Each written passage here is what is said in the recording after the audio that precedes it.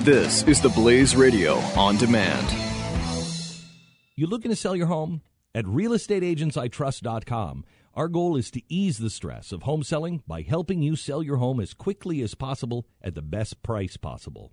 Hi, it's Glenn Beck, and I want to thank you. In just the last few months, thousands of Blaze Radio listeners just like you have contacted our agents.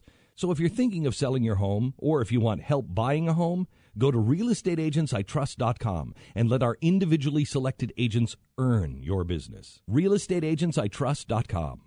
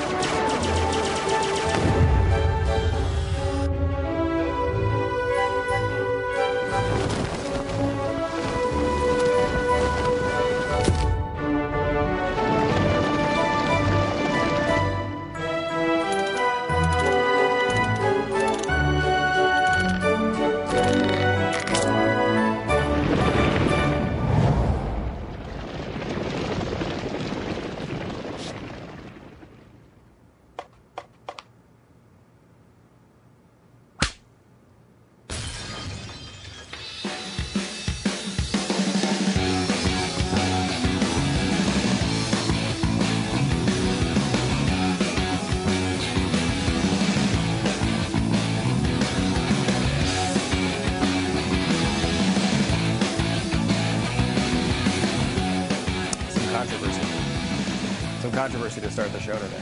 Really? Yeah. Jeffy, can we show Jeffy? Jeffy's not happy about this. There's no controversy. What's he not happy? He's not happy about the background. What do you mean? This right here. This is. I'm with stupid. What's wrong with that? It's pointing towards. First of all, it's a little you. off today. Yeah, it's pretty close. No, on the camera, it looks pretty good. I mean, other than you, other than your part. But yeah, you're saying what? I mean, the whole time this is behind me. That's ridiculous. Why? Got $1 million television network. We're putting this on behind me. I mean, the open is cute, but this. Yeah. So, like, when you're worried about because when you're speaking now, people are just going to see that you're being called stupid all the time when you're speaking, like during every. See. Mm-hmm. Was that what you're? I'm trying to get your concern. Is that what your concern is? What if it was, Stu? Why, Jeffy? We can't get to the bottom of the problem unless you can help us identify it. So is the problem that you're worried when you're making a serious... There is no problem. Are you worried that when you're making a serious point, it will be difficult to take you seriously because there's a giant arrow pointed at your head? If you ever made a serious point, that might be a concern. However, since in history that's never happened, we don't have to worry about it. Why don't we just let Jeffy articulate his concern? Jeffy? Right. No, you know what? There is no concern. Everything is fine. Because we can help you change the sign if that's what the problem is. Maybe we could come up with a different sign every day. I'm with moron. You know, that says something different about you and with who you are, right? Like, would that be better? I'm with fatty. You know, something like that might be good. Can you just tell us, if you could, in just 500 words or less? No, there is no concern, Stu. I don't know where you got that from. Well, you said you were concerned before we came on the air. No, I didn't. I don't know where you got that from. Well, you said the words. He doesn't want to play. Well, I'm just trying to help here. I know. As you know. Oh, you're a helper. You're a helper. You're a helper. If there's one thing you are with Jeffy, people in the building always say, boy, that's Stu. He's a helper. He's a helper. That's interesting. You point out the building. It's like, for example, if you're walking through a door and the person in front of you slams the door in your face so that you can't get through that door. Mm-hmm. That would be in the building, how you treat others in the building. That would be an example of that. It would be a bad example of something you're not supposed to do, right, Jeffy? That's correct. You're supposed to open and close doors when you go through them at all times. And if you're not aware if someone is behind you, sometimes the door gets closed in their face. Sometimes you're not aware if there's an I'm with stupid sign being built in your new set. Sometimes that happens. You know, sometimes you're just not aware of it. So. And frankly, we had nothing to do with the I'm with stupid sign. I mean, we agree with it fully. Fully. We are completely on board with it. We're behind it now. But we didn't know it was coming. About it before. They actually just designed the site. It was a surprise to us yesterday, just as much as it was you, Jeffy. So anyway, you don't have a problem with it then? So you're fine with it? You're fine. Oh, fine. Okay. Yeah, don't even worry about it. Oh, okay. All right, good. Because I was concerned, and I was looking to try to do something to help the situation. Were you? Yeah, you were trying to help. Were you? But he clearly doesn't need the help. He doesn't want the help. So not from you. Not from you. Okay, you know what? Then you won't get it. If you don't want it, then you won't get it. I don't want to impose on you because I know how important your sovereignty is over there. So we will sit back and let that happen the way it is. All right, 888-727-BECK, 888-727-BECK. This is really awful situation in Brussels. Bomb blasts, suicide bomb blasts rocked their airport and a series of attacks that killed 34 across the city. Unbelievable. And have injured dozens of others. Apparently, it's a pretty gruesome scene there. Yeah, 170 injured, supposedly, 34 dead. Two separate bombings happened about a little bit over an hour apart. Was it 3? I only saw the 2. I thought it was 3. Anyway. It was 2 separate attacks, right, with the 3 bombs in the attacks, potentially. Anyway, one was at an airport, one was at a metro station. The metro station was basically underneath where the EU has their big headquarters there. Very close to that, at least, according to one of the reports on CNN this morning. So I don't know if that was a particular target chosen for that reason or if it was just there happens to be a lot of people at that station. The airport, they had a manhunt going on, a massive manhunt to try to catch some of these people. They think it may have been related to this guy that they just caught who was one of the Paris masterminds. So whether he was already planning this attack, some of the speculation is the attack was already being planned, but because this guy was caught, they moved all the plans up, fearing that he would break and tell the authorities about this plan. So they moved the plan up and just executed it much quicker than they were initially planning on doing. Really, I mean, just terrible. And I mean, it's sad because they had been warned. They were on high alert in Brussels because of this, thinking that there could be an attack coming at any day, and there was, and they still couldn't stop it. I mean, that is, it's frightening. In fact, their Prime Minister, Charles Michel, said, what we feared has happened in this time of tragedy, this black moment for our country. I appeal to everyone to remain calm, but also show solidarity. Really, really tough situation. When you've allowed so many refugees and immigrants in from Islamic countries, some of them are going to be extremists. Some of them are going to be jihadists. Yeah, we don't know yet if this was tied to the refugee situation, although it's certainly a decent bet. ISIS has taken responsibility for the attacks, which is somewhat new information, just over the past couple of hours. Again, that's not a surprise. Where else did this? Certainly, that was everybody's first thought, and it does seem to be correct today. And you wonder how many times they can do this to how many countries before people start getting serious about it.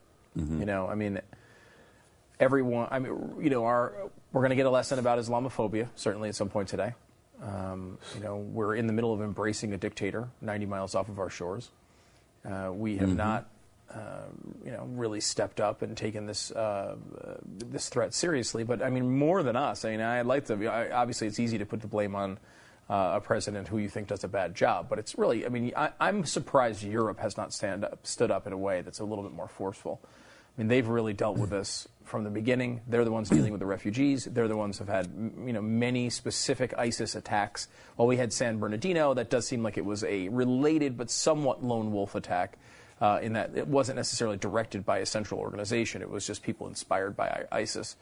At least that's the belief at the moment. Where this, again, seems to be a centralized attack from ISIS. At some point, you've got to believe that these countries are going to say, screw this. How long do we let this go on? And as of right now, the answer seems to be for as long as they want. There doesn't seem to be that much force behind the words. A lot of the words, but not much force. Yeah. Notice, by the way, we didn't get any criticism of people leaving thoughts and prayers. Last time in Paris, it was like everyone's like, "Oh, you just stop your thoughts and prayers, ban guns." Oh, this is bombs. So now, because it's not guns, we don't get that anymore. It's okay to give thoughts and prayers today because these were bombs. Which are already banned, just like the guns that were already banned, that they used on the last attack, so they were not legal guns. Yeah. But whatever. Whatever. Right? Well, Donald Trump has suggested a nice pep talk would help. You'd be giving a pep talk today. One of the biggest, people don't realize this, but one of the biggest ways to handle Islamic terrorism is PEP. PEP, yeah. If you had a pep rally. Oh my God! What if we had a national pep rally? Wouldn't that be great? We got Spirit, yes we do. We got Spirit. How about you? And then the other side yells it back to us, and then you see which side can yell it louder. You got a bunch of cheerleaders, leading the cheers, and it would really be. I think it would get a lot of spirit going in the country. Just a quick idea. Maybe we put one side, a bunch of Americans, the other side ISIS, and then we have a chant off. We got spirit. Yes, we do. We've got spirit. How about you? And then ISIS would say it. I mean, they probably have an accent, but they'd be able to get through it, I think. Right. Especially if you kind of coached them on it a little bit. Yeah. See how loud they can get. If they're louder than us, we do have to give them the country. If they want to even chant it in Arabic, I don't have necessarily a problem with that because I think just the cadence would come to a kind of an end, and you'd know it's your turn now. Right, even if you don't know Arabic. Right. So. And they probably do know English, so they probably wouldn't be a big situation for them. So I mean that's kind of our proposal. National make pep it a rally. lot better if they did it in Arabic, though. You think it would be better? Yeah, it would be. It'd be a lot better. It'd be really cool. But I don't, It's just you want it in Arabic. I do. Got it. I noticed there's the "I'm with stupid" sign has been replaced. What? You see that? Already? See Jeffy again. You guys didn't notice that? Look at that. Oh wow. Got Patton 2. Oh, okay. Well, you got Pat 2. Pat 2. Our director is saying maybe it wasn't a good time for the "I'm with stupid" sign during the Brussels story. So it's a pretty good. That's probably a pretty good. I don't know why we went right from it to the Brussels. Why not stick with it? And I think he did the right thing. Actually, I think he actually did the right thing. I think it was the right transition. Why are you being critical? Yeah, why? I'm just saying what happened. I'm just reporting what happened on this broadcast. All right. You're going to believe a guy who stands in front of an "I'm with stupid" sign all day? No, they're not. So never mind. All right, good. Oh, there we go. That looks better. For the terrorists, the aim apparently is to show they can terrorize, mobilize, and polarize with violence. Not so much about revenge, but simply demonstrating continued capability. They may be down, they're saying, but they're not out. Despite the global vision of the extremist ideologues and the portrayal of groups such as Islamic State and Al-Qaeda as international, however, the activism is fundamentally local, is what they're saying now in Europe and in that So again, region. they're saying not necessarily centralized. Like they're not calling Syria and saying when should we attack. It's sort of cells going on their own, which is obviously harder to stop because you have less people talking to each other. I mean, if the people, a lot of times they don't have the training when they try it that way, and they don't, it becomes less likely to succeed. But still, it's harder to stop because anybody can go and go on the internet and find plans for a bomb and go do these things. You're right, though. One of these days, we, along with the European nations, are going to have to decide, are we serious about eradicating this threat? Are we serious about killing these guys? And if so, let's go do it. Let's go do it. And let's do it the old-fashioned way, where you just go in and you kill them, and you don't worry about all the little problems that are going to arise with the media that come up. Well, but a bomb went astray and it landed on an aspirin factory. Nobody was there, but somebody could have been hurt. I mean, if you're going to kill the terrorists, there's going to be some collateral damage. But if we don't get serious about it, there's going to be a lot more than just collateral damage. There's going to be civilians dying all over the planet here. So what do you think that looks like? What does that look like, what you're talking about? I think it's a full scale. I think it's air and land. It's troops, tens of thousands. I mean, I know Trump was throwing around 30,000 and then said I think it's an overwhelming force, probably bigger than 30,000. I think you just, and if you don't do that, you send in special forces along the lines that Marcus Luttrell was talking about, where he said remove all of the restrictions from these guys, just turn them loose and let them do their thing. And he thought that 300 SEALs could go in there and take them out. I'd give that a shot. maybe before I try the overwhelming force. Right, yeah, why not? The downside is much smaller than putting in hundreds of thousands of troops. Yes, it is. I mean, do you see it as a sort of a more of a coalition-led thing where, like, maybe we're not the number one player for once? Maybe it's maybe it's another country that's leading the way. Yeah, or maybe there's an equal participation from everybody. Us, Britain, France. I mean, Belgium. They've all got interest in it, right? Brussels has been hit. Paris has been hit. Why wouldn't they? UK's been hit. Why wouldn't they participate? Because they were waiting for us to take care of it. Everybody's waiting for us to take care of it. Like we always have, and now we haven't because of the administration we have in the office right now. Although, I'm very hesitant to get involved with another one of these. I am too. I am too. And you can only get involved if you're going to do it right. You're going to get in there, you're going to kill the enemy, and you're going to get out. But you just know. You know that's not going to happen. You know it. Well, I don't know it if it's Ted Cruz. Yeah, that's another story. I do believe he would do it right. I really do. So. I mean, if you don't believe your guy's going to do it right, why are you voting for them? But, right. And I do believe Ted Cruz would give us the best chance. But it's still not. It's still not that overwhelming old school way. I mean, look, there's a lot of negatives to that too. But with this type of enemy, I don't know how you go a different way. You sort of have to go in there and just overwhelming force and really do it. Yeah. And you know what? You're going to get beat up in the media like crazy. And you're going to look like the worst and you're going to have to ignore in the world, and you're going to have to ignore it. I'm sorry, tough. We're going to take care of this threat once and for all. And we're tired of the attacks. We're tired of the bombings. We're tired of the shootings. We're going to take care of this. We're tired of them murdering Christians indiscriminately. We're tired of them murdering other Muslims indiscriminately. And we're going to take care of this once and for all. I mean, unless you have that resolve, it's going to keep going. And it's probably going to get worse. 888-727-BECK, 888-727-BECK.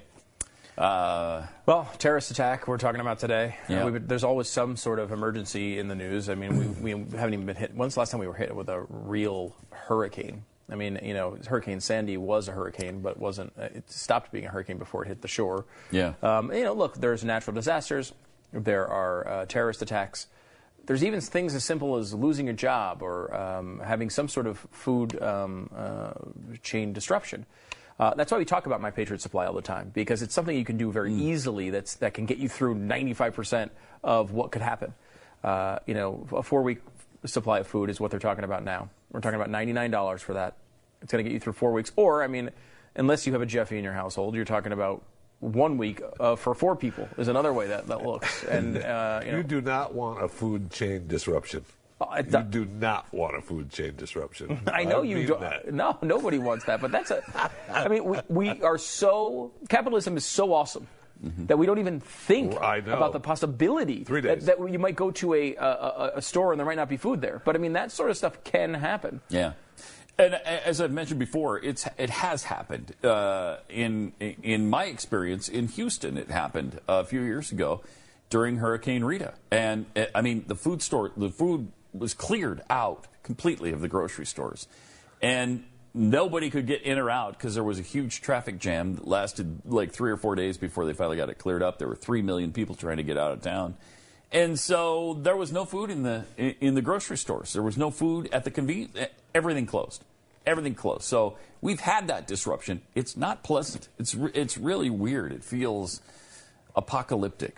But anyway, with this, you'll be prepared, and you won't have to worry about emergency people like FEMA getting to you. You'll have the ability to take care of yourself. You get 140 servings of food, lasts up to 25 years. Just call them today. Talk to them about how to get free shipping. 888-411-5290. Call right now or online at preparewiththeblaze.com. The experts at Web.com want to build your business a successful website for free. Plus, we'll promote it on all the major search engines. If after 30 days you're happy, we'll continue to provide promotion, hosting, support, and maintenance, all for one low monthly fee. If not, cancel and pay nothing. Call right now and you'll also get a free .com or .net domain name for your new website, powered by VeriSign, the world's leading domain name provider. Call 800-215-0465. That's 800-215-0465.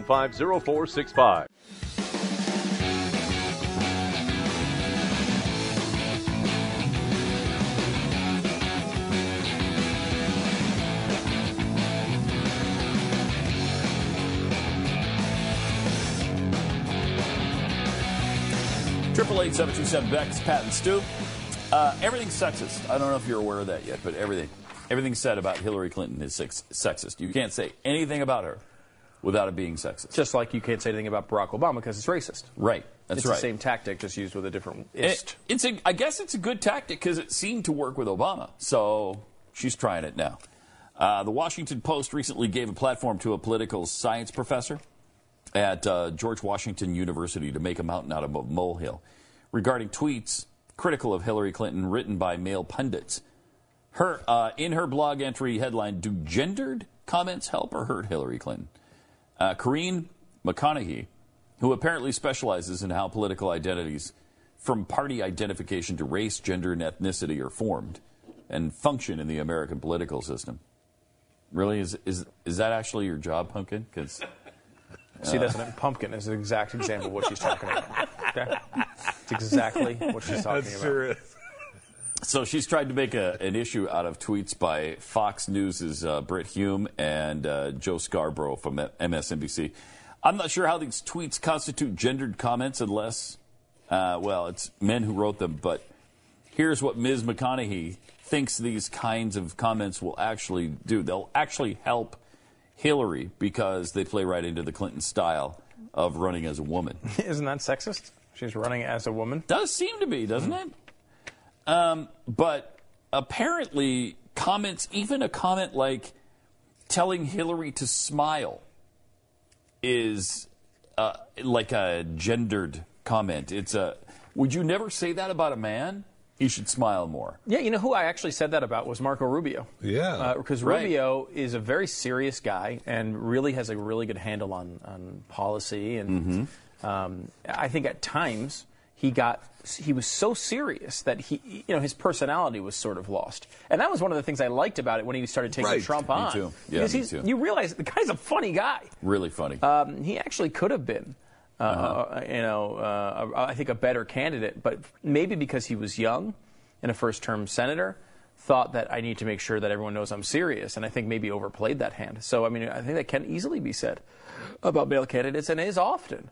Unless you have someone who really has a good personality, a lot of times guys come off as boring, like they would call the typical boring old white guy. Yeah. That's that person, and so that's not a female exclusive comment at all. And was it yesterday when we were saying that when Hillary is called shrill, or when people notice that she's screaming, she is shrill and she is screaming. So does that? Unless you're saying that about all women who speak out. But it's not true. It's not true. We didn't do that to. Nobody did that with what's her face who ran with the Republicans. Carly Fiorina. No, nobody said she was shrill because she's not. Yep. Think about if you go to concerts where female singers are performing, they're talking over large, loud audiences, and they're not shrill. Where Hillary Clinton, particularly when she gets in a situation where she's trying to yell over applause, she gets really shrill. Yeah, she does. Look, it's just to the point where the tone of her voice is annoying. Look at that picture. Oh, God. Awesome.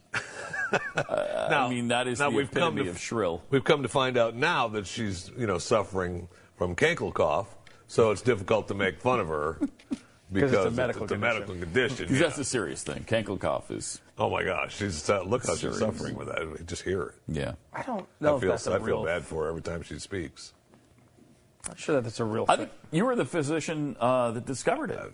Were you not? Thank you. Yeah. So Dr. Jeffy. And he at least does try to play doctor all the time. Whether he's actually a doctor or not is another story. And tell me she wasn't shrill when she did. And I tell you that you disagree with this administration or any administration that we want to get in America. Right, but that is a great example. Shrill. It's yelling over a crowd that is enthusiastically backing her. Yeah. It's actually worse. Like when she's calm and having a normal conversation, like she can come off as that sort of Secretary of State Clinton, who was very popular, by the way. Mm-hmm. As bad as her policy was, and it was before the policy, he didn't get the effects of the Clinton policy yet. Earlier on, when she was Secretary of State, she just comes off as a bureaucrat. Mm-hmm. A non-threatening bureaucrat when she's calm and under control. When she gets in front of those audiences, and I am sure her people are telling her that. I'm sure of it. We've seen much less of it this run than last run. Don't yell over people.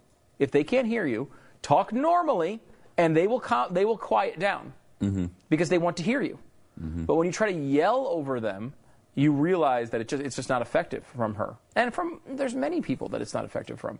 But she's one of them. I mean, it just doesn't work. We have mentioned several times that we don't like it when Ted Cruz does it. Yeah, that's true. Our own freaking favorite guy. Yeah. He's not good when he gets screamy. Right. He's not. He's not. It doesn't work. Some people can't do it. Some people can. Obama pulls it off okay, I guess. It drives me out of my mind, but a lot of people like it. Yeah. Even Trump is fine at that. Trump is fine. I mean, obviously Trump, more than any other candidate, is built for television. The guy knows it. He knows how to work a camera. He's good at that. It's one of the things that I think people like about him. And when there's a loud audience, he's able to control it well. He comes in and out of it really well. He speaks in those breaks really well. I mean, he's good at that. But his voice doesn't have that quality that changes into annoying as it gets louder. Cruz does have that at some level, and Hillary has it as well. Yeah. So it's not sexist. It just is a trait of certain people. I didn't realize that the whole ISIS thing had already been fixed by Britain's Labour Party. They have suggested, finally, they've suggested a real solution to this problem. Okay. And it's too bad we haven't considered it sooner. But what we need to do with ISIS is not, like we were discussing, sending troops there in overwhelming force or even 300 Navy SEALs, whatever. No. Okay. Sit down with them. Have a cup of tea. Let's discuss this rationally, all right? As considerate people. As people with culture. As people who enjoy tea. Kind of that negotiation where, like, I would say, I don't want you to kill us. And then they would say, I want to kill all of you. Yeah. And I say, let's meet in the middle. You kill half of us. Right. Yeah, and then I would say, no, I want you all to die. And then I would say, okay, how about will you kill 75% of us?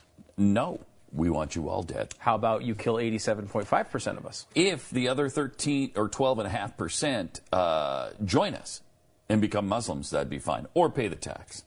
But otherwise, so you're willing 87.5. You're willing to talk about that. Yes, we'll kill 87.5%. The other 12.5% can either convert or pay the jizya, the tax. And there we go. We solved the problem. And solved it over tea. So I mean, look, we didn't get everything that we wanted. Not everything. This is sort of an Iranian nuclear deal conversation. We didn't get everything we wanted, but it's better than them killing all of us. Right. In this way, 12.5% have a chance to live. Yeah, that's pretty good. Thank you. You're welcome, America. Okay, that's kind of how it would go, I think. Except for the fact that they probably wouldn't be that rational. I don't think they would. No. But the woman responsible for this friendly invitation is actually a sitting member of the Labour Party's National Executive Committee, Christine Shawcroft. The Telegraph notes that Shawcroft is also a senior figure of the radical hard-left Momentum activist group that has put its muscle behind one of the British candidates, Jeremy Corbyn. Shawcroft believes it's time British soldiers put away their weapons and get the tea bags out. She said, I think we should bear in mind that having cups of tea might actually be the best kind of system of defense and national security that you could have. Wow. It's hard to argue with that because it's so stupid. You wouldn't even want to speak. No. I mean, I don't think it's unbelievable. If you put hot liquid in front of an ISIS member and sit down with them, they'll throw it in your face. It's going to be hitting your face. Yeah. That's not a good idea. No. If you're going to at least make it iced tea. Yeah. Maybe you get out of the room without it. It's, third-degree burns on your face. Yeah. 888-727 back. More Pat and Stu coming up.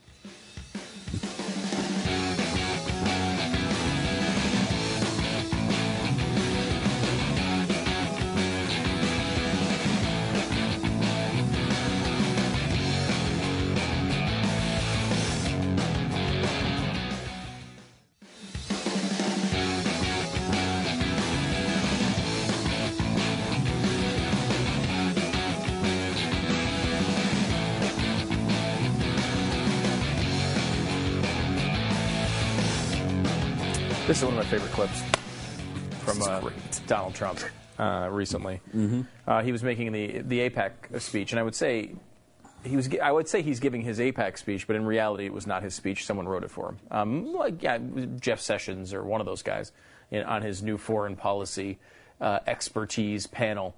Because it was not only were multiple positions in there that he had never taken previously, but also the idea that the language in there, it was not his language. You know how Donald Trump talks. And he would break off and do some things. And that, by the way, when he would do the Trump things is when he was getting the actual applause.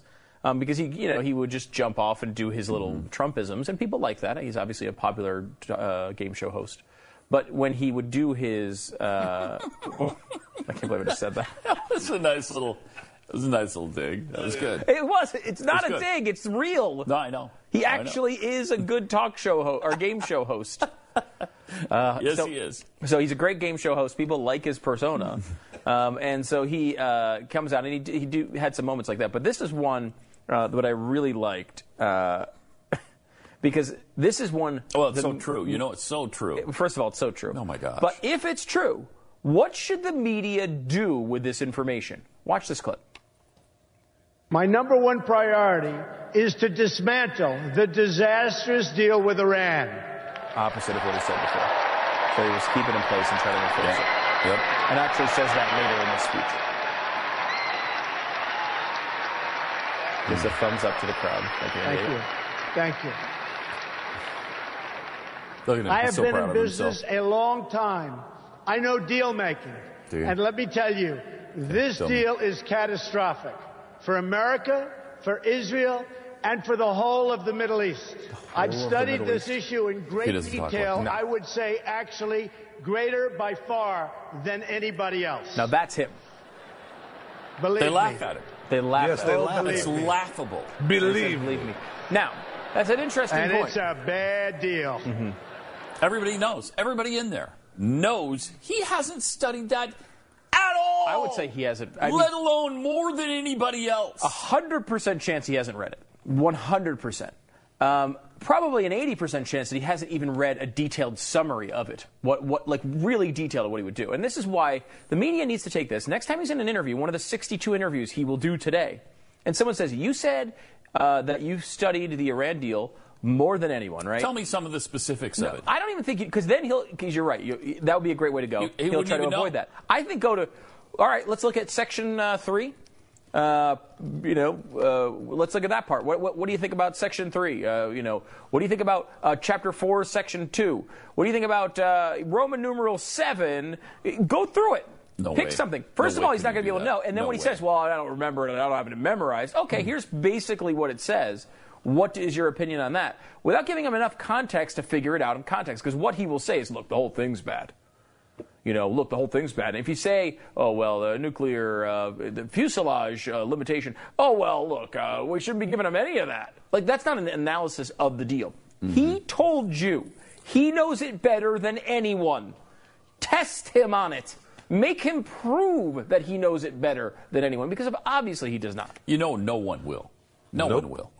They won't. No they one's asked him. As far as I know, until recently, no one has even asked him about the accusations against Lewandowski, the initial ones. They just let him go. It's unbelievable. It's unbelievable. Now that's a very tabloid. Now supposedly, first of all, he grabbed Michelle Fields and yanked her back. Mm-hmm. Then he grabbed that kid at the protest with another guy. And then he did. Two guys grabbed and pulled. They asked about that with the spirit thing. That was one of the that when he said, "Oh well, he's got a lot of spirit." Got a lot of spirit. Okay, so then the allegation is that he's called female reporters the C word. Yep. And you read this, and it's been harassing them with late night sex calls. My gosh, hitting on them. Not necessarily phone sex, but hitting on them. And the joke among female reporters is, if you get a call past 10 p.m., don't answer it from him because he's probably going to be drunk and hitting on you. If this was anybody else, if this was Trump or Kasich, if this was Cruz or Kasich, they'd be out of the race. Right. Just on this. And there's been so many things. Well, the plagiarism is another example. Joe Biden's campaign was sunk by accusations of plagiarism, even when his weren't nearly as bad as Trump's. Right. I mean, he wasn't nearly as bad. He did a speech, and it was essentially a speech a guy in England did. But he would normally cite it and say, there's a great speech by a guy, Neil Kinnock in the UK, this is what he says, where Trump just lifted an entire op-ed from Ben Carson, put it in a newspaper. Now, I mean, again, it's just pathetic, but it doesn't seem to matter. And I think that sort of stuff, I'm not surprised, doesn't matter that much with people who are Republicans. You're going to find a way to justify this guy's behavior because you're sick of the media just attacking. That I kind of understand. For example, I'll give you a good example of me doing this, was when the accusations initially came up against Mark Sanford. Oh, he's with some, where the hell's wrong with the guy? Where is he? I don't know where he is. He's just missing. My instinct was, come on. I'm sure he's around. Right. If you didn't, sorry, he hasn't kept in touch with you. Relax. You know what I mean? And my first instinct was to think, and then they came out with that kind of weird Appalachian Trail excuse, and I remember thinking, I guess it's possible, right? Like maybe he's like one of these outdoorsy guys that goes away for a couple days. Carolina's right. All right, I mean, that could have happened. He was in Argentina or Venezuela. Yeah, and he was with his mistress. Eventually, we found out. But I mean, my instinct in that situation was to think the media was unfairly attacking him because he was conservative and he was a good governor. Yeah. But that goes only so far. And part of the reason, first of all, when the facts do come out and you find out that he was with his mistress, that's when you're supposed to stop, right? You're supposed to say, okay, crap, we were wrong on this one, which the Trump people seem to have no ability to do. Mm-hmm. And then secondly, these sorts of attacks I thought would be, or criticisms that what I thought would be successful were the ones about policy, the guy he's not conservative. Sanford was conservative. Right? Like, his problems were never with policy. Mm-hmm. His problems were his personal life. So an accusation against personal life, I think, a lot of times feels tabloidy and inauthentic coming from the media, who doesn't care what anybody on the left does in their personal life. But when it comes to, policy stuff, you'd think it would have an impact. It just doesn't seem to be part of the equation with these people. I mean, it's not at all. If you're a Trump supporter, it just doesn't seem to be part of the equation. No, now these the current national polls being done by CNN or ORC don't look good right now. National poll from March 17th to the 20th found that 47% still support Trump, 31% for Cruz, and 17% Kasich. The New York Times CBS poll is even worse. It has Trump at 46%. Cruz 26, Kasich 20. I'm sorry, I don't buy those. It's not going to happen. No. Well, it didn't happen in the Pat poll.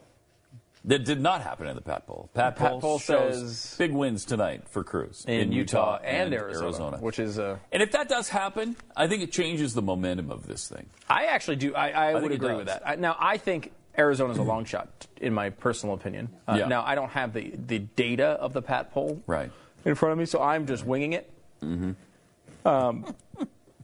But I will say that with Utah, it does seem like Cruz is going to win. The issue in Utah is whether he's going to get to 50% or not. Most polls show him right around that number. Mm-hmm. I think he's going to get there in Utah. I do too. I think he'll surpass that. He has a 98% chance of winning Utah, according to 538.com. Wow. And the Pat poll has him well over 50%. Yeah, I got him at about 60. Which is pretty good. Good. And actually, the 538 range has him at 58. Okay. That's what they're predicting. So that's reasonable. They're predicting. They're using the same algorithm. It's a different algorithm, I think, slightly, but it's they are predicting 58 for Cruz, 30.3 for Kasich, and 9.9 for Trump.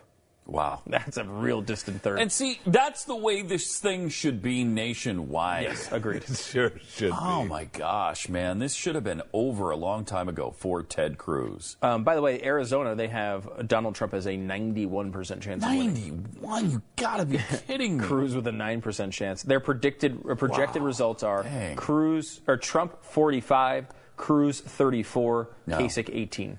I just can't accept it. I can't accept that. Well, I mean, it goes against what the Pat poll yes, it does. What the data has shown. It does. it does. There's not a lot of polling, though. I mean, there isn't. The most recent poll, March 20th, had, which is what? How long ago was that? That's 2 days ago. So I haven't even seen this one. This is Opinion Savvy, which is not a highly ranked pollster. However, it has Trump 46, Cruz 33, Kasich 17. Then we talked about the Merrill poll, which had Trump 31, Cruz 19, Kasich 10. And 40% undecided. And 40% undecided, which is not real, obviously. There's not 40% undecided. I mean, I don't think that number could possibly be that high. But that is what they had.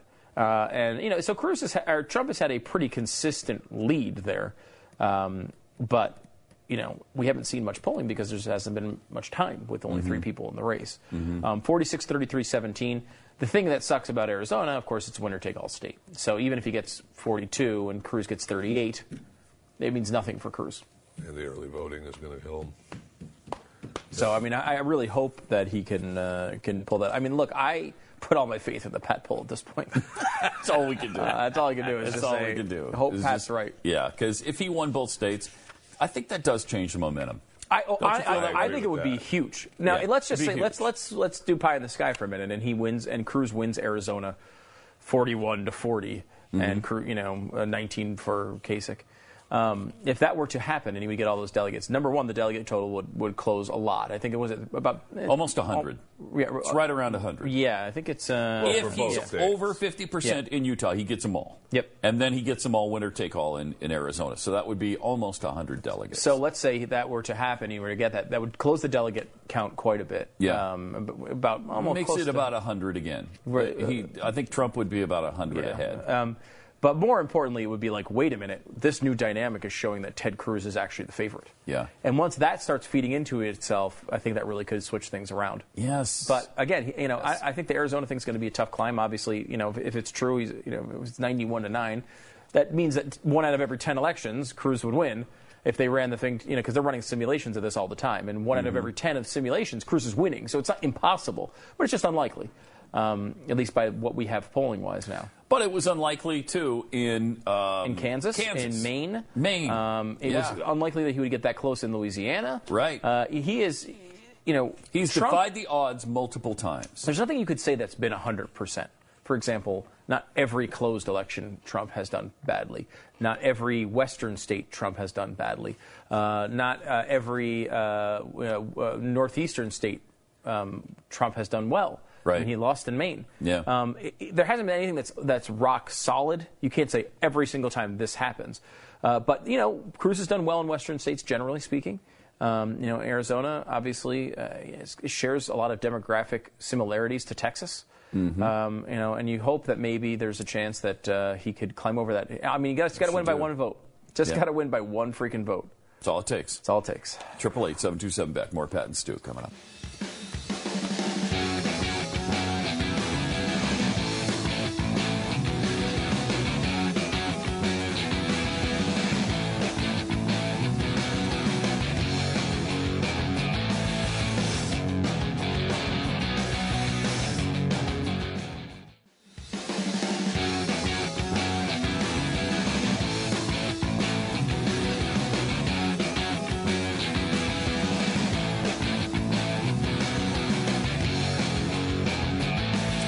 Triple-8, 727-BECK. It's Pat and Stu. Of course, the big game tonight everybody's looking forward to is BYU Creighton, happening at the Marriott Center tonight. It's the Cougars' battle of the quarterfinals of the NIT.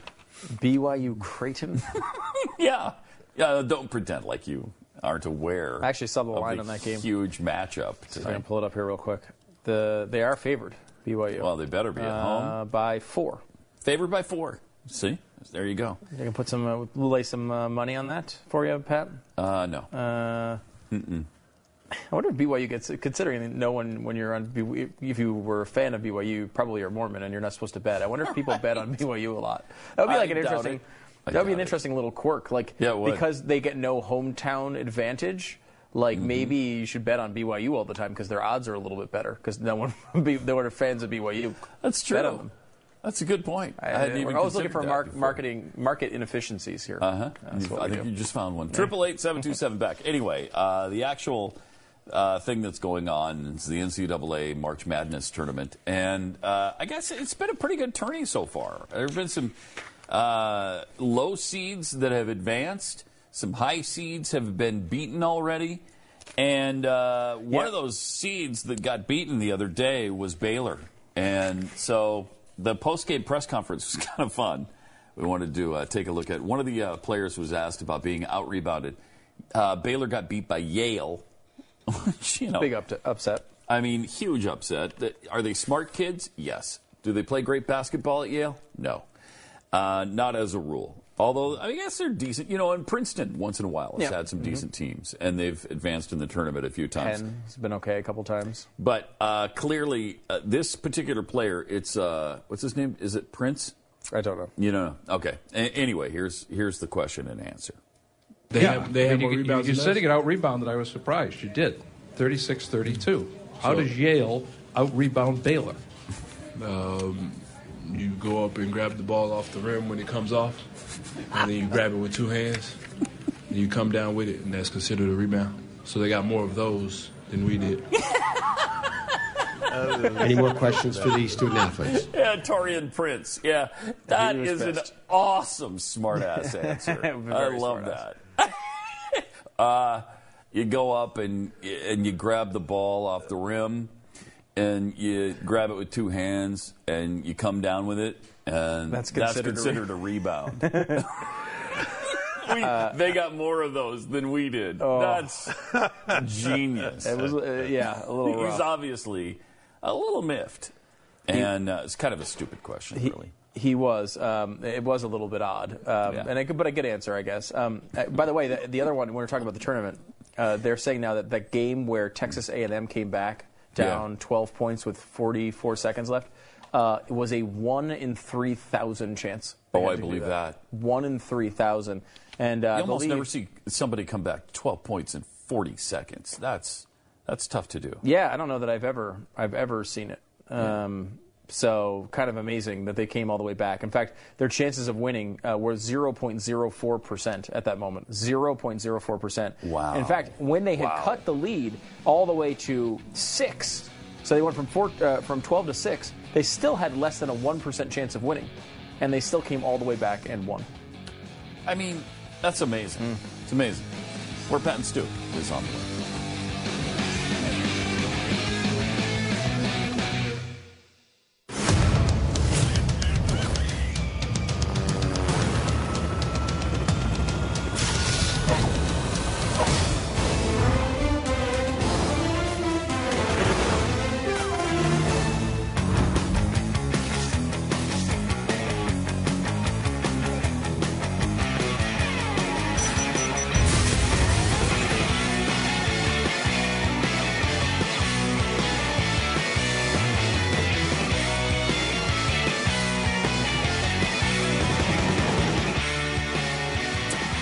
Pat and Stu, 888-727-BECK. Well, we had our president of the United States go to Cuba for the first time in about 90 years. Oh, good. And it was a wonderful thing. Yeah, it's been beautiful so far. He has been pictured with big photos and symbols of Che behind him. He's been pictured with the head of Cuba, Raul Castro, holding his arm up. Oh, God. Like a marionette, like he's the one who controls him. He has said that he agrees with Castro on the human rights violations in America, on like health care and senior care and education, and he doesn't disagree with those. He doesn't disagree. What the heck? What is wrong with what American president says that? Yeah, I don't disagree with him. He's right. We're really bad on all those things. Really one thing, if Raul Castro was giving ground on that and saying, yes, you know what, we have been too tough on political prisoners, we're looking to change that. He didn't do that at all. I love this one, though. How great is this? That wasn't us, was it? No, it's just someone on Twitter saw yesterday. Because obviously Che, C-H-E, so D-O-U-C-H-E, facts. How brilliant is that? Really good. That's... Now, the arrow is hurtful. Really The arrow is hurtful. But it does... Douchebag.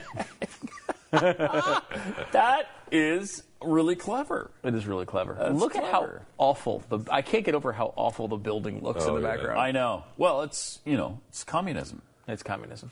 They've been and actually they've been using the sanctions. That's why our country sucks sanctions for so long. It would be interesting to see them with a communist government and freedom to do whatever they want. They just happen to remain communist. See how well that improves. Yeah. I mean, I'm sure it will improve. I mean, just the opening up a little bit will improve it because, you start bringing in Marriotts and everything else. Like there'll be jobs that pay more and tourism will help and there will be things that help. And it's not fully open either. I mean, there's still a lot of those restrictions still. Yeah, they were asking him to remove the remaining restrictions. Yeah. And he probably will. He probably will. Mm-hmm. But Raul denied political prisoners yesterday. Here's a look at that. For you, President Castro, what did you say about political prisoners? Can you repeat that question about political prisoners? Did you ask if we had political prisoners? Did you ask if we had political prisoners? I wanted to know if you have Cuban political prisoners. And why you don't release them. Give me a list of the political prisoners and I will release them immediately. Just mention a list. What political prisoners? Give me a name or names. Or when after this meeting is over, you can give me a list of political prisoners. And if we have those political prisoners, they will really be released before tonight ends. That would be great if you actually had a few of the names. Well, I mean, the issue is they believe me, the Cuban community in Miami will come up with a big list of names for you. The issue is that they're going to say they're not political prisoners. Right. He doesn't call them political prisoners. And they're either dead or they're criminals. They're criminals. They're criminals, right? They broke the law. And this is why in a way, and again, the way Obama's handled this is obviously terrible. But if Raul Castro was saying, look, we've had an era where with my brother, where we were too strong sometimes on people speaking out, and we want to change that. And we agree with some of those criticisms, although they're not. We don't agree to the scale that you guys are saying. And Obama, in a gesture of give and take, says, hey, look, one of the things that he apologized for, because Raul Castro said there's too much money in your political system, and Obama said, yeah, there absolutely is. Like, you could say, look, yes, is there too much money and influence in our political system? Well, I've argued the same thing. So, I mean, we're trying to draw together. But Castro gives no ground at all. He says he hasn't made any mistakes, that there's no political prisoners, everything's fine, don't worry about it. And we're saying, well, yeah, absolutely, we're screwed up really bad. Lots of human rights problems with us. We suck really bad, really hard. Thankfully, Raul's here to tell us where we were wrong. And then you have this moment between the two of them, which was beautiful, where he's holding up his arm like a marionette. I mean, what a disaster. What a disaster this guy is for this country. This is really embarrassing. Really embarrassing. Really bad. Someone was posting this video yesterday saying, I can't remember who it was, it might have been Beckett Adams, who we've had on the program before, but that this is the moment he realized this was a bad idea. This is the moment where Obama's like, oh, crap, I shouldn't have done this trip. It's like, that's the moment. Because I don't know that he ever has that moment. I don't know he does either. I don't know that he does. It's not. They're not optics, as they say, not good on this trip. No, they're Standing not. in front of Shea signs. Not good. We're apologizing. I mean, the media is going to praise him for no matter what he does there, because they want this so badly. Yeah. But it's pretty embarrassing. How, again, if you're Marco Rubio, you should have dropped out a month before you dropped out, right? But if you made it all the way to where you made it, why wouldn't you wait until the Cuba trip happens, where you are the expert on the Cuba trip? I actually wish I was hearing a little bit more from Ted Cruz on this, because Cruz is good on this issue as well. Marco Rubio is probably the best on this issue. I mean, Rubio destroyed Trump in that last debate talking about Cuba. And when you talk about the depth of information, I mean, I don't care. Rubio should just be out there just talking about this. You can even forget about the election, but be hammering the president on this, because he was so good and knew so many details. He's the guy that could give you the political prisoners. Yeah, he could give you the list on the spot. And he could give you some of them anyway. Yeah, and it would be nice. It would be nice for that to have happened. Meanwhile, Castro urged the return of the illegally occupied Guantanamo Bay. Took shots at the U.S.'s political manipulation and double standards with respect to human rights, and its lack of universal health care and other social programs for its citizens. Now, the answer to that is we're not a socialist country, Raul. We're not socialist. So these are not human rights violations. These are things that our people take care of individually or as a family. Our corporations provide health care that takes care of their employees. We don't do that as a government because we're not socialist. We're not communist like you are. Right. Look where all of that has gotten you. You got this rat-infested dirtbag of a hellhole that you live in. That's what you have here because of this. Have you seen, we showed the picture, I think, yesterday, maybe it was on the air, the picture, which is becoming a famous photo of this trip, which is the Air Force One flying over Havana. Did we show that on the air yesterday? Maybe we could pull that up, Andrew, if you could get it. But what's interesting to look at is everyone looks at, wow, here's this plane. It's just a few feet off the ground right before it lands, and it's landing in Havana for the first time. Wow. Look at the ground. Yeah. Look at what's happening below this plane. They're all really terrible, awful houses, awful cars. Cars from like the late 60s, 60s maybe. Yeah. I mean, that's what the whole island is built on because they couldn't get any cars in there that were any good. It's kind of an amazing thing, and it shows how bad communism is. I mean, just this slight opening, if they can get this to happen for Cuba, will make such a difference. Look what it's done to China. I mean, China has completely changed the future of their country based on just embracing 20% of capitalism. And you see what happens when you embrace 0% of it, which has been Cuba for many years, and it's North Korea now. It's a complete and utter disaster. As the online meme points out, it is Earth Hour for all hours. You know, when Earth Hour, you turn all your lights off. That's what happens in North Korea all the time because no one has lights. Yeah. You know, no one has electricity to turn the lights on. It's, you know, it is a long-term problem that can't be solved immediately, obviously, but it can be helped dramatically, quickly by just opening the door a crack to capitalism. Did you celebrate Earth Hour this past weekend? I missed it. I did turn all my lights on for an hour. That's how I'm asking if you celebrated. Full, the dimmer all the way up. Had cars idling in the driveway, fireplace on. We should have done was something cranked. for that. Next year we should do something for that and actually like come on and do Earth Hour and really like turn up all the music really loud and like really go for it. Refrigerators, freezers open, all of it. We haven't missed Earth Day yet, have we? Because Earth Day is just in a couple weeks. Still coming. Okay. Yeah. April 22nd is Earth Day, so we'll celebrate that in style. Of course. We've got a really interesting. We've been doing these radio series where. Here it is. Yeah. Look at that. Look at this. Look what's happening on the bottom here. Oh, you want to be living in these places? Man. You want to be living in those houses? You want to be driving those cars around? Those are seriously. Those are 50s, maybe. Maybe. So. Yeah, early to mid 50s. Still running. Yeah.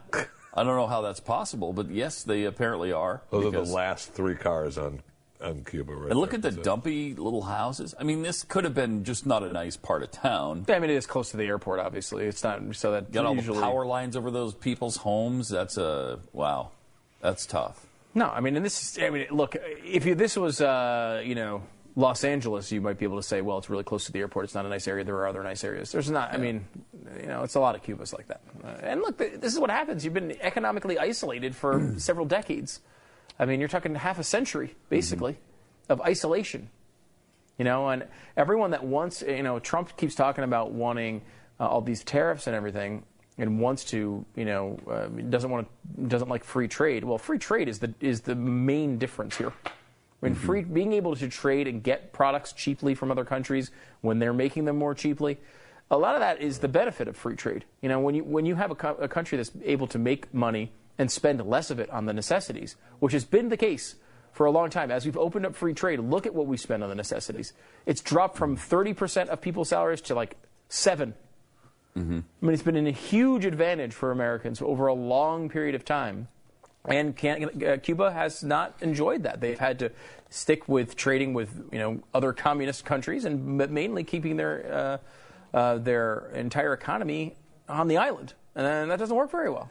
Well, it looks like Silicon Valley is going to be following Obama to Cuba. Executives from several technology companies traveling with the U.S. president on his goodwill tour, and they're introducing new business initiatives focused on the island. Among the companies joining the Cuba parade this week are Google parent company Alphabet, Airbnb, PayPal, Priceline, Stripe Inc. What is anybody know what Stripe Inc. is? It's the makers of Fruit Stripe gum. Okay. It's the one with the zebra with the rainbow colored zebra. I think that's right, but okay. Pretty sure. And then Xerox. Cuba isn't likely to be a big revenue driver for any industry immediately, but the Cuban economy is the world's 67th largest, slightly smaller than Sri Lanka's, but bigger than Belarus. So, that's pretty big. Bigger than Belarus? I bet you didn't know that. I bet you didn't know Cuba's economy was bigger than Belarus's. It's amazing. Also, Carnival is about to send a U.S. ship into Cuba. They got official approval to send its first cruise ship to Cuba from the United States in half a century. I don't know why you'd want to, but they did. Well, they gave Obama gave a big shout out to U.S. Air, who was scheduling the first direct flights to Cuba from the United States. And he actually mentioned them by name. Wow. Which is, a nice little commercial for them, I suppose. Yeah, I suppose. Yeah. That was a lot of attention. If you want to go to Cuba, you were watching that speech or that press conference. I don't know why you'd want to go to Cuba. Well, if you happen to be Cuban or have relatives there, that'd be about the only... Yeah. Yeah. Look. Otherwise, what's there now? Now, in the 50s, it was different. Yeah, it was amazing because it was a great place to live, and a great place to visit. It's still stuck there, unfortunately. Yeah. I think part of it would be just a general curiosity of what is a country that Americans haven't been able to go there. You get to check something out that you haven't been able to see. Plus, a country that's been kind of left in the past for 50 years. It would be interesting to see. Like, I wouldn't mind going there as a journalist to see it and cover it. I think it would be an interesting, thing to do from that perspective. Mm-hmm. However, I probably would not come back. So, at least I wouldn't file any reports until I did come back. So there's some interest there. I kind of wouldn't mind seeing it from just to see how bad it is. But it would be interesting. I don't know if I'd want to chance it though. Yeah, just to see how bad it is. It'd be like North Korea. It's a curiosity. I would love to go to North Korea, I don't want to go bad enough to maybe be stuck there forever. Yeah, look at the guy who was the college student. Yeah, he was going to take a poster off of a wall and give it to a friend of his mom's. And now he's been sentenced to 15 years of hard labor in a labor camp. It's backed off my North Korea plans for a few years. That story. Don't try to steal while you're there. And I know those are strong words coming from me because I would teach the kid how to take the banner, to be honest with you. He did it. The video was... He was an idiot all by himself in this hallway. You need people around so you can't see that. Oh, did you actually see video of him taking it? Yeah. Well, you can see him appear to take it down off the wall in this hotel hallway, yeah. Really? Yeah. I haven't seen that. Huh. Neither have I. I didn't... it's a poster. Yeah, that was part of their trial footage. That is the amazing. Entire hour that they spent in trial. 15 years for a freaking poster. That's pretty hardcore. That's pretty hardcore. 888-727-BECK. More Pat and Stu coming up. Solar energy is now affordable. The thing is, a lot of people think that conservatives aren't into solar energy, but we are big time if it's affordable, and it is now thanks to Go. We're all for the free market coming up with innovations that improve the way we do things. It's what Cuba hasn't had for a really long time. And the United States does have it, and that's why solar power has improved by so much, thanks to Go. You can increase the value of your home. You can save money at the same time, and Go is the company that can help you do it. Now, you might be thinking, well, how much is that going to cost to install? Because you've heard that solar panels are, really expensive. No, they install for $0 out of your pocket, and then on top of that, you're going to save 20 to 30% on what you're currently paying to power your house. Yeah, 60,000 people have figured this out, and their homes now have Go, and now they're saving money on their power.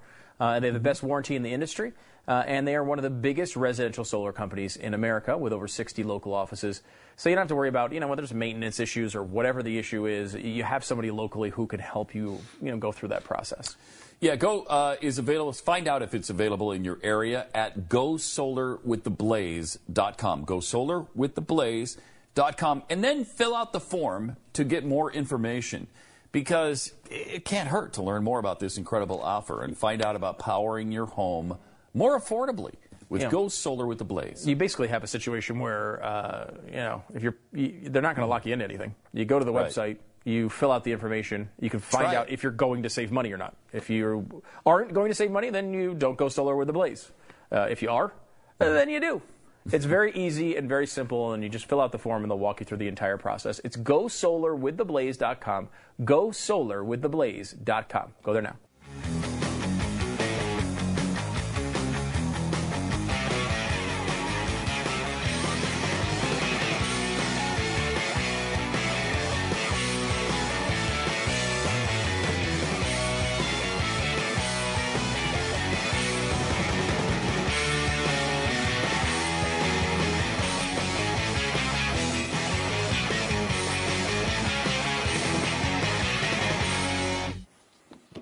All right. Welcome back. 888-727-BECK is the phone number. Well, Jeffy, we have a story here. California girl removed from her foster family over her Native American heritage. It's very sad. What? 6-year-old California girl was removed from her longtime foster family on Monday and will be sent to live with extended family in Utah who share her Native American heritage. Appeals court said last week the girl was subject to removal from her family's foster home in Santa Clarita, north of Los Angeles, under the Indian Child Welfare Act, a federal law that seeks to keep American Indian children with American Indian families.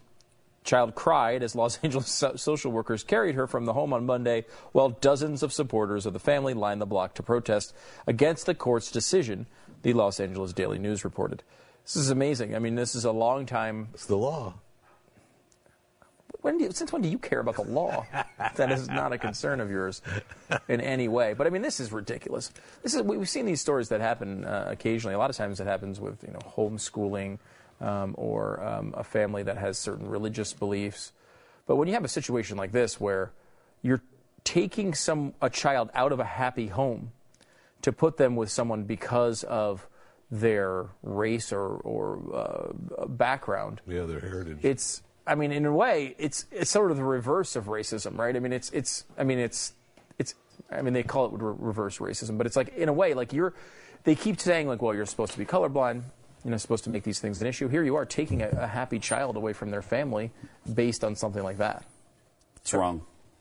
It's just flat out wrong. It is. I think it pretty much is. The National Indian Child Welfare Association said in a statement, the girl's relocation to Utah was in her best interests. And her family was aware that, as a Native American child, her case was subject to the requirements of the ICWA.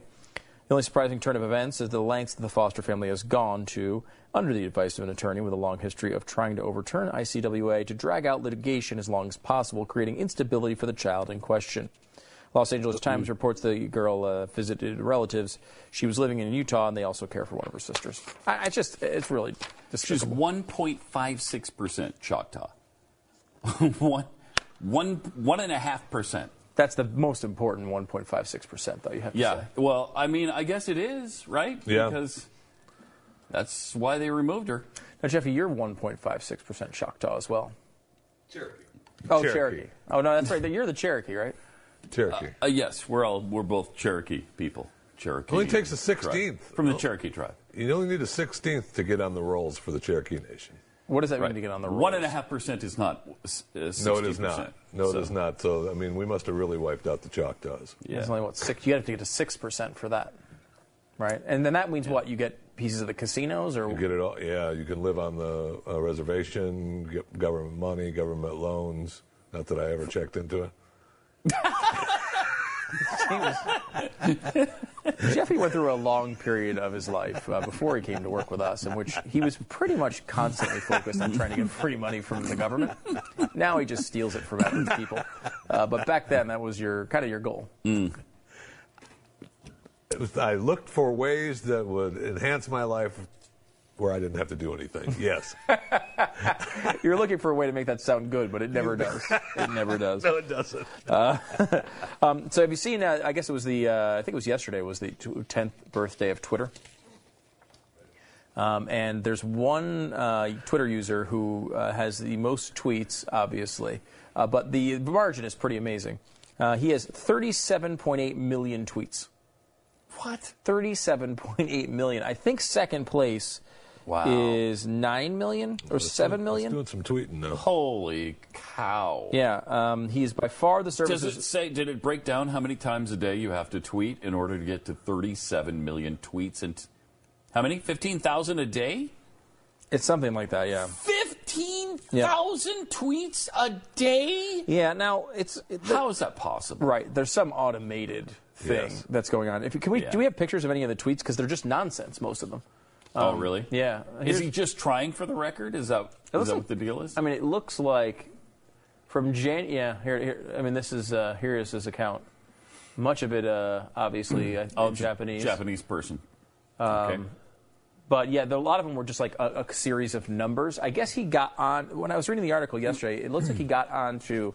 He had some sort of like third-party application that would tweet, and I guess you have a limit of 1,000 tweets a day or 2,500 tweets a day.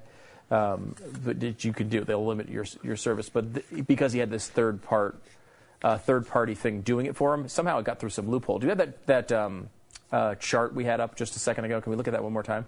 Because he really did most of the damage in a very short amount of time. 36 million of the tweets were sent between January 21st to March 1st, 2012. So in just over a month, he sent 36 million tweets. Now, he was sending a lot of tweets. I mean, he's sending a lot of tweets anyway. But he sent 36 million tweets in just that short period of time. Really, just over a month. He didn't tweet at all until 2012, right? I think maybe you just can't pick it up on that scale because that first line is 10 million tweets. So, man. And by the way, that first line would be more than anyone else has ever tweeted. Right. So he did 3.6 times, or really about 4 times anybody else in 1 month. That's something else. Incredible. Do they have stats for like normal people who haven't done? Yeah, that's a running totals on your. Yeah, we do have the Pat poll on that. The Pat poll. Pat has tweeted 0 times. 0 times. Yes. You've tweeted a couple of times from the Pat and Stu account. Yes. At Pat and Stu, by the way. From my personal account, I've tweeted a total of 0 times. By the way, I think the at Pat and Stu account just hit a milestone, 50,000 followers. Wow. Did it really?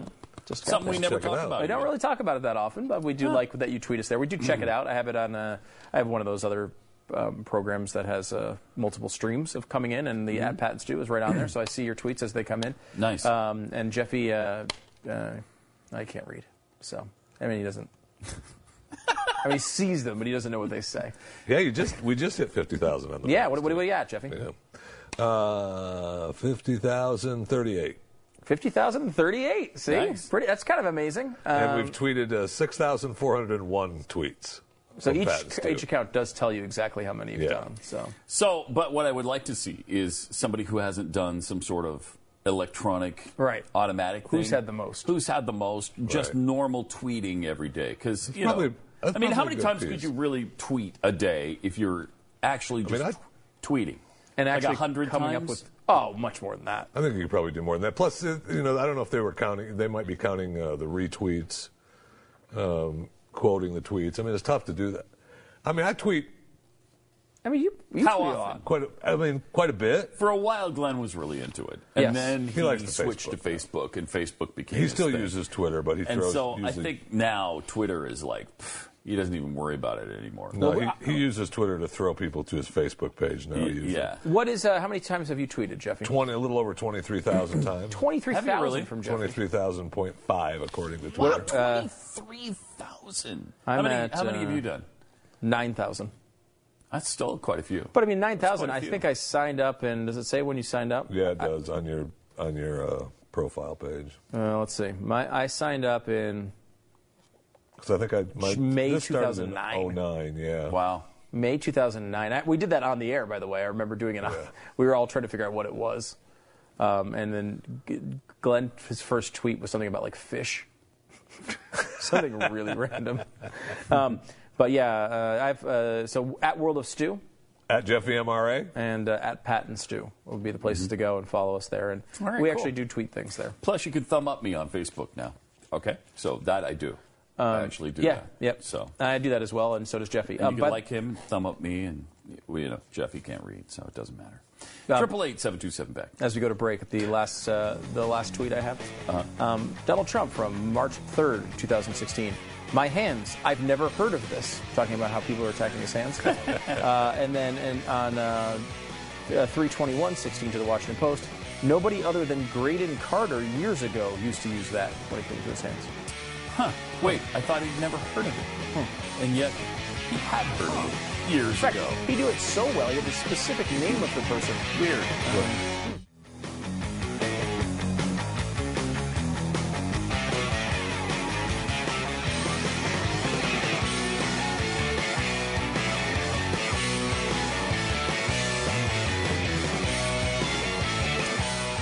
Hello and welcome to Pat and Stu. 888-727-BECK, 888-727-BECK. From Neatorama, some presidential party tricks that you might be interested in. And then again, maybe not. I don't know. We'll have to see. Are you interested in them? Oh. Jeffy? Presidential party tricks? Yeah, you're interested. I'm interested in any party tricks. All right. Abe Lincoln's Frat Boy Act in January 1833. Quite a while, like decades before, he was burdened by the most devastating crisis in U.S. history. He couldn't stomach 3 square meals per day. 24-year-old Abraham Lincoln opened a grocery store in New Salem, Illinois, with his Army buddy William F. Berry. Aptly named Lincoln and Berry, the Emporium sold bacon, guns, and beeswax, essentials for any homemaker. Plus, rum, whiskey, and brandy. The stockpile of tipple came in handy on the day Lincoln had to settle a financial dispute between an employee and a local gambler. According to biographer Carl Sandburg, Lincoln bet the gambler that he could lift a barrel of whiskey from the floor and hold it while he took a drink out of the bunghole. If he failed, he'd give the gambler a fur hat. If he succeeded, the gambler got nothing. Abe then dropped to a tactical squat position, lifted the barrel to his mouth, and basically performed what he said he was going to. Of course, the stunt came back to haunt him during the 1858 run for Senate. In a series of debates, Stephen Douglas exposed Abe's past life as a flourishing grocery keeper in the town of Salem, who could down more liquor than all the boys of the town put together. Setting a precedent for eons to come, Lincoln refuted the claim. No, I mean, I did not think of him as a big I didn't drinker. Either. Speaking of drinkers, FDR was a drinker, and you could maybe tell that by some of his policies. But he made really crappy martinis. In fact, martinis that were so bad that no one wanted to drink them. Many people, and this is recorded, say the president made the worst martinis I've ever tasted. Roosevelt's grandson, Curtis, told the History Channel in 2005. Plenty of people had a chance to try them as well. During the war, Roosevelt opened his liquor cabinets for guests nearly every night. Wow. Oh, yeah. Wow. What are you supposed to do, govern the country without being drunk? I think not. That's a good point. Preferably, yes. I would say yes to that, actually. Really? I would. Yeah, I would. I'm a little picky. Many people in Washington would disagree, Pat. And do disagree nightly. I think John Boehner would disagree. Perhaps so. Andrew Jackson's Animal House. Jackson's staff had planned a post-inauguration White House reception, but they mistakenly opened it to the public, and a thirsty mob quickly besieged the party. According to mortified Congressman James Hamilton Jr., thousands poured in uninterrupted steam of mud and filth among the throngs, many fit subjects for the penitentiary. The riffraff darted for the kitchen with a collective eye on the waiters, pushing barrels of boozy orange punch. A few barrels tipped over and spilled onto the White House carpets and floors. Can you imagine something like this happening today at the White House, where they just invite accidentally everybody in Washington to come to the party? No. Jeez. Secret Service would be a little upset about that. I think they would. A few barrels tipped over, spilled. Thousands of dollars worth of crystal and china were flung off serving trays. Fights broke out, and the president was nearly suffocated by a barrage of drunken constituents. Good golly. Of course, this is before, obviously, before the days of the Secret Service. So they didn't have a lot of security. That's when Jackson's distressed kitchen staff came up with a brilliant idea. Take the booze outside. According to biographer Robert Remini, All the windows were thrown open to provide additional exits for those anxious to keep up with the refreshments. The swarm followed the booze out the window, including the president. The president went out the window as well to try to get at the booze. Oh, man, it's going to happen. It's going to happen. Now, I don't have that sort of crazy love for booze, but I do have it for donuts. And this is what's happening currently. And we don't need to go back to history for this one. Currently happening in New York. It's a restaurant called Queen's Comfort. And there's a pretty long line waiting for a very special, delicious treat. Watch.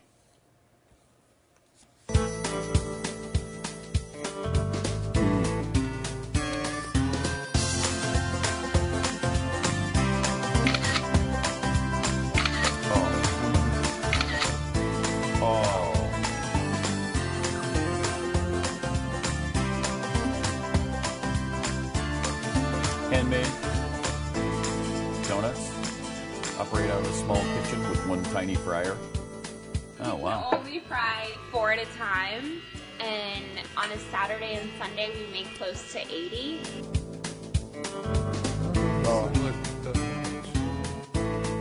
Close to 80? That's not very many. No, it is not. I could eat 80. I assume they mean 80 varieties, right? I think it was my husband. He said, why don't we put the donut hole inside the donut and give the whole thing, and this will really separate us. Yes. And it really has become our trademark. I love you. Just be sure to get sell that out early. around 1 o'clock. The lines here are nuts. It's like a 2-hour wait on a Saturday or Sunday. my gosh. It just makes me so happy when people say they love our donuts. We love your Then donuts. make more. Yeah, like a supply and demand issue. That 2-hour wait. Yeah, and they sell out every weekend by 1 o'clock. So you would think. I mean, I wonder what they're making. For a living, just selling a few donuts every weekend. Oh, How much more could than you a few possibly- if it's a 2-hour wait. Well, yeah, but didn't she say? She said they make there's only 80, right? It must be 80 varieties. I don't know. She 80 said they make 4 at a 80 time. That's only 20 times they would make donuts. They wouldn't be. It wouldn't take a 2-hour line to get rid of 80 She didn't donuts. look like she was breaking a sweat. I mean, could they make 80 varieties? Yeah, they probably don't make them every day, but they probably have 80 different that they rotate in. Yeah, I mean, Dunkin' Donuts probably they have got that a normal one day. tiny little fryer. Yeah, but I mean, they're just. You make hundreds of donuts in that? Maybe. And you can't make 80. They can't have an entire business with a 2-hour wait That's based what on she 80. said, though. Yeah, Varieties donuts. Let's watch that again. I want to see it we gotta again. see it one more time. It's got to be varieties. I don't know. That looks good. The marshmallow thing. My God. How good does that look? Tremendous. They wait for hours for these donuts. 2 hours in line for a donut, man.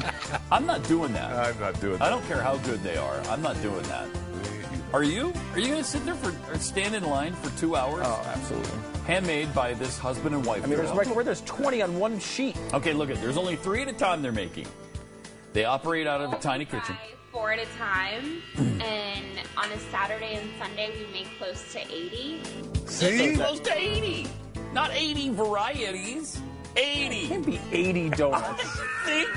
I think No. they make. That's what she said. Donuts. Maybe they do 80 trips, so I think it was 3 my or 4 at a husband. time, He said, and they do why don't we 80 put the donut passes hole through inside? the fryer, right? So maybe that's 320 donuts. Or maybe that's a more reasonable. Okay, 80 passes through. 80 fries, 80, right.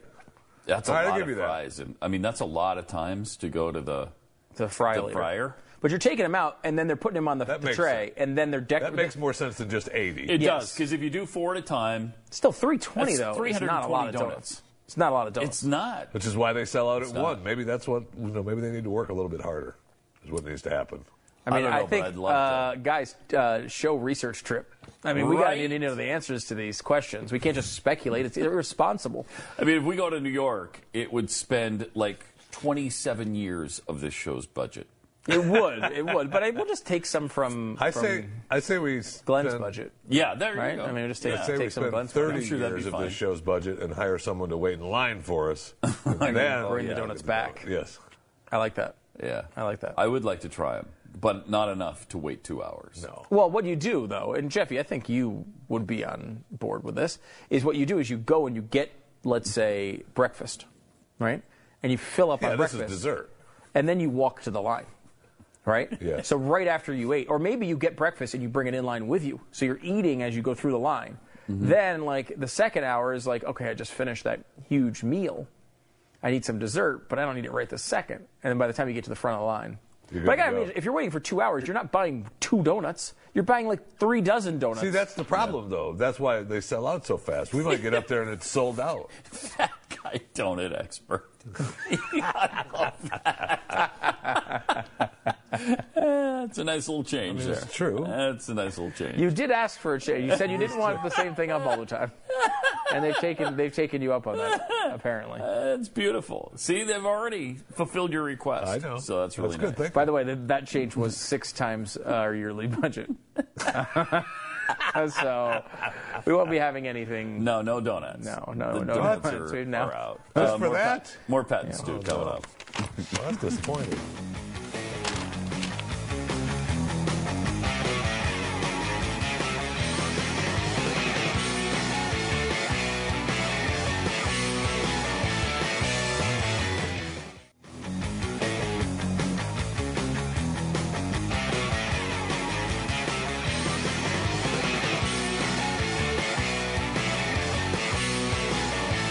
I want to update you on the breaking news about Donald Trump's hands.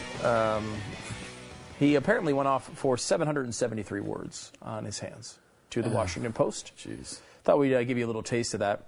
He's asked, first of all, just look back at the campaign. You're smart and you went to school, yet you were up there talking about your hands and the size of your private parts. And he says, no, I'm not doing that. Then he's asked, do you regret having engaged in that? And he said, no, I had to do it. So first he says, no, I am not doing that. Then he says, no, I had to do it. Here's his answer. No, I had to do it. Look, this guy, here's my hands. Now, I have my hands. I hear on the New Yorker a picture of my hands.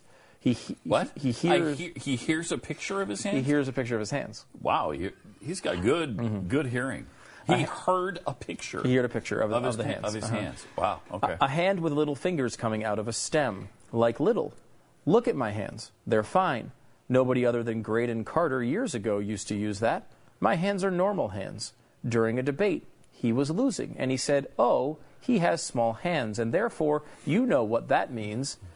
This was not me. This was Rubio that said he has small hands, and you know what that means. Okay, so he started it.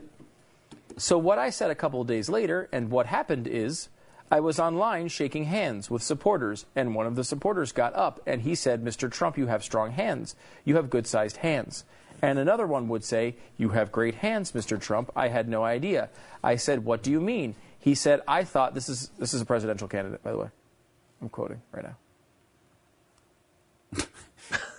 He said, you got great hands, Mr. Trump. I had no idea. I said, what do you mean? He said, I thought you were like deformed. I thought you had small hands. I had 50 people. Is that a correct statement? I mean, people were writing. People were writing? I mean, people were writing. How are Mr. Trump's hands? My hands are fine. You know, my hands are normal. Slightly large, actually. In fact, I buy slightly smaller than the large glove, okay? Okay. I buy slightly smaller than the large glove, okay. Does that mean you've got a medium glove? I think that would be a medium. Yeah. Because there's a large and then there's a medium. And then there's medium. Mm-hmm. So you're saying you have medium hands, but he didn't want to say that. Right. So, in fact, I buy slightly smaller than large, I said incorrectly, the slightly smaller than the large glove. It is actually technically, in fact, I buy a slightly smaller than large glove. Okay. No, but I did I guess he's answering something there. No, but I did this because everyone was saying to me, oh, your hands are very nice. They are normal. So Rubio in a debate said because he had nothing else to say, now I was hitting him pretty hard. He wanted to do his Don Rickles stuff, and it didn't work out. Obviously, it didn't work too well.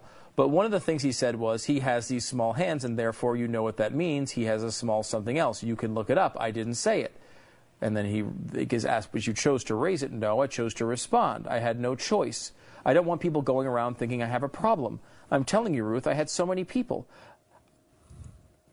I would say 25 to 30 people would tell me every time I'd shake people's hand, oh, you have nice hands. Why shouldn't I? And by the way, saying that I solved the problem. Nobody questions. I even held up my hands and said, look at that hand. And by saying that, I solved the problem. Nobody questions. Everybody held my hand, and I said, look at that hand. I don't know if it was presidential, honestly, whether or not. He said Donald Trump has small hands, and therefore he has a small something else. I didn't say that. All I did was when he failed, when he was failing, when Christie made him look bad, I gave him a little recap, and I said, and I had this big, strong, powerful hand ready to grab This is the transcript. It almost sounds like it's not real. I swear to God, I'm reading this word for word. I've got another thing. Go ahead, finish up. Let me finish this. It's almost done. Whether it was presidential or not, I can't tell you. I can just say that what he said was a lie, and everybody, they wanted to do stories on my hands. After I said that, they never did. And I held up my hand, and I showed the people my hand. You know, I've got a big audience. So, yeah, it's not a question of presidential.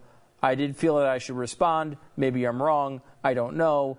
But I felt I should respond because everyone was talking about it. May I just say that my hands are small, I know, but they're not yours. They are my own. And I will not be broken. Wow, that's impressive. Okay. Your teeth need to be fixed, though. No. Because you're Jewel in this scenario. Jeffy, you had another paragraph. This is Donald Trump in this Washington Post. Yes, Jewel's teeth were very. She was known for having very. I don't remember. I think she did eventually get them fixed. Yes, she did. That was a weird song. I used to call people and say that because it was such a weird thing. Hi, you know, my hands are small, I know, but they're not yours. They are my own, and I will not be broken. That doesn't make any sense. I never really thought about it. No, it doesn't make sense. There's an era of Jewel I kind of liked. Yeah. I kind of liked that era. What was the other one? She had another one there, Down Too Long or something like that. I kind of I don't know. I don't remember. That's when she was first out of the backseat of the car, though, right? Before Wasn't she homeless? Yeah, she was homeless for a while or something. Yeah. All right. So what was your Trump on libel laws? What I would do is right now the libel laws, I must tell you that the Hulk Hogan thing was a tremendous shock to me because not only of the amount and the fact that he had the victory, because for the most part I think the libel laws almost don't exist in this country. You know, based on everything I've seen and watched and everything else. And I just think that if the paper writes something wrong, media, when I say paper, I'm talking about media, I think that they can do a retraction if they're wrong. They should at least try to get it right. And if they don't do a retraction, they should, have a form of trial.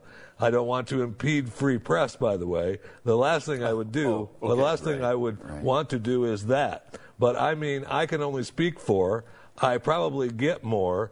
You would know, do I get more publicity than any human being on earth? Okay, she kills me, this one. That's okay, nice woman. He was pointing at the reporter that she was talking to. Douche Hall of Fame. Asking questions. Holy crap. By the way, Grand Nozzle. Come on, man. Of the Douche Hall of Fame. This guy is this going to be your president of the United States? It's just this illiterate buffoon. It's just incoherent. Who does 700 words on his freaking hands because he's so psychotic. He can't stand the fact that somebody said they were small.